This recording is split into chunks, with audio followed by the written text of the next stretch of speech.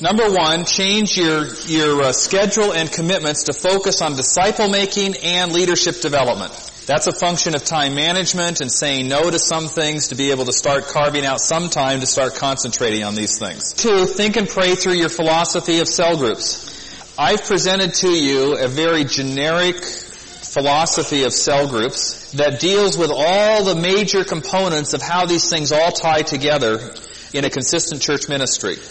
And you will need to pray through and decide what is it God is asking you to do and what is your philosophy of cell groups. There is a considerable difference between a cell group church and a church with cell groups. A cell group church is totally organized off of the cell group concept, and all the ministries and all of that happen through cell groups. A cell group church would not have lots of committees and other kinds of things that go on. For many of you, it's not going to be practical to set as a goal to become a cell group church. More realistic goal might to become a church with cell groups. And so that way you can modify your structures to some degree as God continues to bless the cell group ministry, but you don't have to change everything completely. There's something else I want to say at this point, just because I don't want to forget to say it to you. Normally when you try to make an attempt to go towards cell group, it takes you at least 3 major tries to begin to get more of what you want to see happen. So you would have the first try. You go that for a while and it works somewhat, but then you have to reorganize and you try a second time. Then you reorganize and do a third try, and that gets much closer to what will work. So one thing to tell you is that if you try to move this direction, you will in fact make some mistakes. Learn from them, reorganize, and try again. And if God is leading you to do this, just realize that there's going to be a learning process through it. So don't feel like you have to get it right the first time.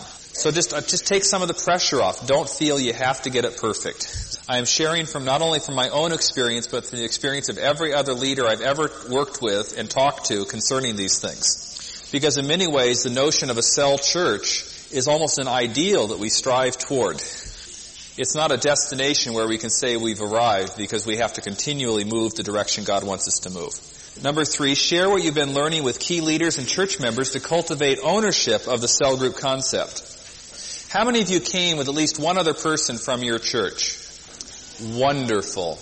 The reason I say wonderful is the more people you can involve in experiences like this, the easier it'll be to talk about and implement when you go back. But make sure when you share, you've been here for a whole week getting all sorts of information. Don't just go dumping all the information on them. Be wise and give people things one bite at a time. Number 4, help your existing groups to make more and better disciples. And it is not necessary in every case to change the structure, but it might be necessary to help change the direction or the focus or the function. Realize that some changes are going to be pretty easy to make, others are going to be more difficult to make. Wisdom says start at the easiest points first. And that way you start building some momentum that helps to continue the change process over the long term. Determine faith goals and establish action plans. It's pretty self-explanatory. Number 6, select potential leaders and start a leadership training group. Remember, this is like the prototype that establishes the genetic code. And we've already talked about that. Number 7, mobilize leaders in training for evangelism from the beginning.